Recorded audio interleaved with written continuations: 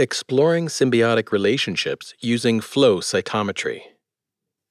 Symbiosis is the interaction between two species that offers benefits to one or both of the organisms involved. One important type of symbiosis that has been instrumental in advancing evolution is endosymbiosis, where one of the organisms lives inside the other. Endosymbiosis has typically been studied using microscopy. But Dr. Toshiyuki Takahashi from the National Institute of Technology in Miyazaki, Japan, proposes that a technique called flow cytometry can offer more detailed insights into endosymbiotic relationships and advance our understanding of these important associations. One of the most significant examples of endosymbiosis occurs in plants and algae. Plants and algae are primary producers and support various ecosystems by providing food and producing oxygen. To do this, they need to carry out photosynthesis, a process whereby they convert light energy into chemical energy. Chloroplasts, which absorb the sunlight that plants use in photosynthesis, evolved from a single-celled photosynthetic bacterium that has been engulfed by a primitive algal cell, forming an endosymbiotic relationship. In aquatic ecosystems, phytoplankton, including microalgae, are the primary producers. Some microalgae exist in endosymbiosis with other organisms and are amazing examples of evolution. Aside from their crucial role in aquatic environments, algae are used in industry for producing biofuels. Environmental scientists can also survey microalgae populations to assess pollution levels. Studying the interactions between a host and the organism within it, or endosymbiont, is difficult, as most endosymbionts can no longer survive outside the host cell. One exception to this is algae that have been isolated from Paramecium bursaria, a single-celled organism found in fresh water. This type of algae can survive away from its host and can even multiply independently. This makes Paramecium bursaria an excellent model for studying endosymbiosis in the laboratory. Dr. Toshiyuki Takahashi at the National Institute of Technology, Miyakanojo College, focuses on the interactions between host cells and endosymbiotic algae. In his recent paper entitled Life Cycle Analysis of Endosymbiotic Algae in an Endosymbiotic Situation with Paramecium bursaria using Capillary Flow Cytometry, he presents an approach for studying the endosymbiosis of Paramecium bursaria using a technique called capillary flow cytometry. In his paper, Dr. Takahashi first describes what is known about the cell cycles of the host Paramecium cells and its endosymbiotic algae. He explains how algae inside Paramecium cells have adjusted their cell cycle so that they undergo cell division at the same time as the host cells. Paramecium bursaria has developed mechanisms that allow it to regulate the number of endosymbionts within the cell during the cell cycle. The algae are continually moved around the host cell by a process known as cytoplasmic streaming. While these algae cells are continuously moved around, they do not divide. Shortly before a Paramecium cell proliferates, cytoplasmic streaming stops, which is the cue for the algae to divide. The new algae cells are then shared between the new Paramecium cells, ensuring that the endosymbiotic relationship continues.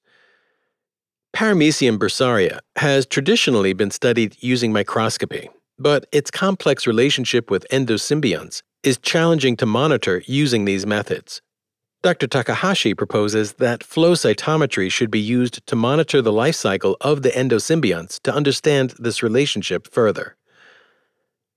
Flow cytometry is a useful tool that is used worldwide in scientific research and diagnostics. It can conduct several procedures, including cell counting, cell cycle analysis, and cell sorting. In flow cytometry, cells are passed through a laser beam, and information is recorded on the way the light bounces off each cell. Flow cytometry records the light scattering pattern of each cell, as well as any fluorescence, if present, and this information is converted to electrical signals. Different measurements can be made from the same signal, which can provide a whole host of information about the characteristics of the cell. Flow cytometry has been used to study the cell cycles of many different types of cells, including microalgae. Paramecium bursaria cells are too large for the most commonly used method of flow cytometry. In his paper, Dr. Takahashi advocates the use of a different type of flow cytometry, called capillary flow cytometry, for studying endosymbiotic relationships in this species.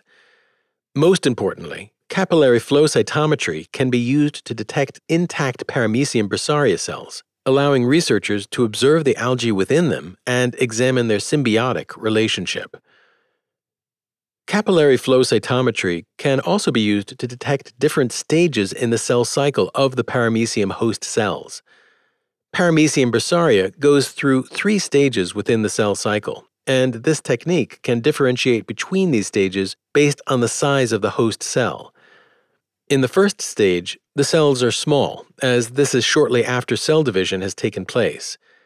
In the second stage, the cells are beginning the process of separating into 2 daughter cells, and so are larger in size.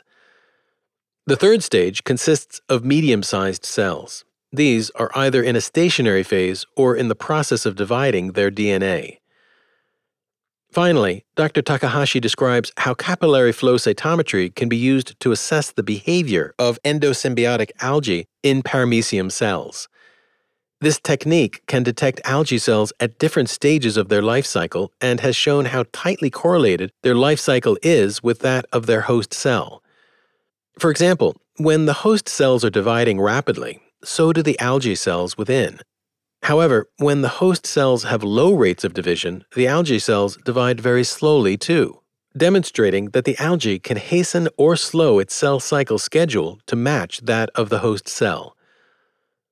The main take-home message from Dr. Takahashi's paper is that capillary flow cytometry is a technique that detects intact Paramecium bursaria cells and can discriminate between subtle differences in the host cells. He explains how this technique can also be used to evaluate the life cycles of the algae endosymbionts in the host cells simultaneously, making it a valuable tool for exploring such endosymbiotic relationships.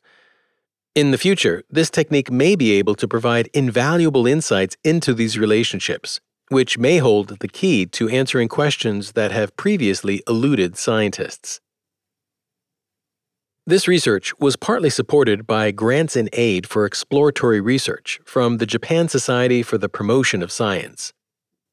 This SciPod is a summary of the paper Life Cycle Analysis of Endosymbiotic Algae in an Endosymbiotic Situation with Paramecium bursaria using Capillary Flow Cytometry from Energies.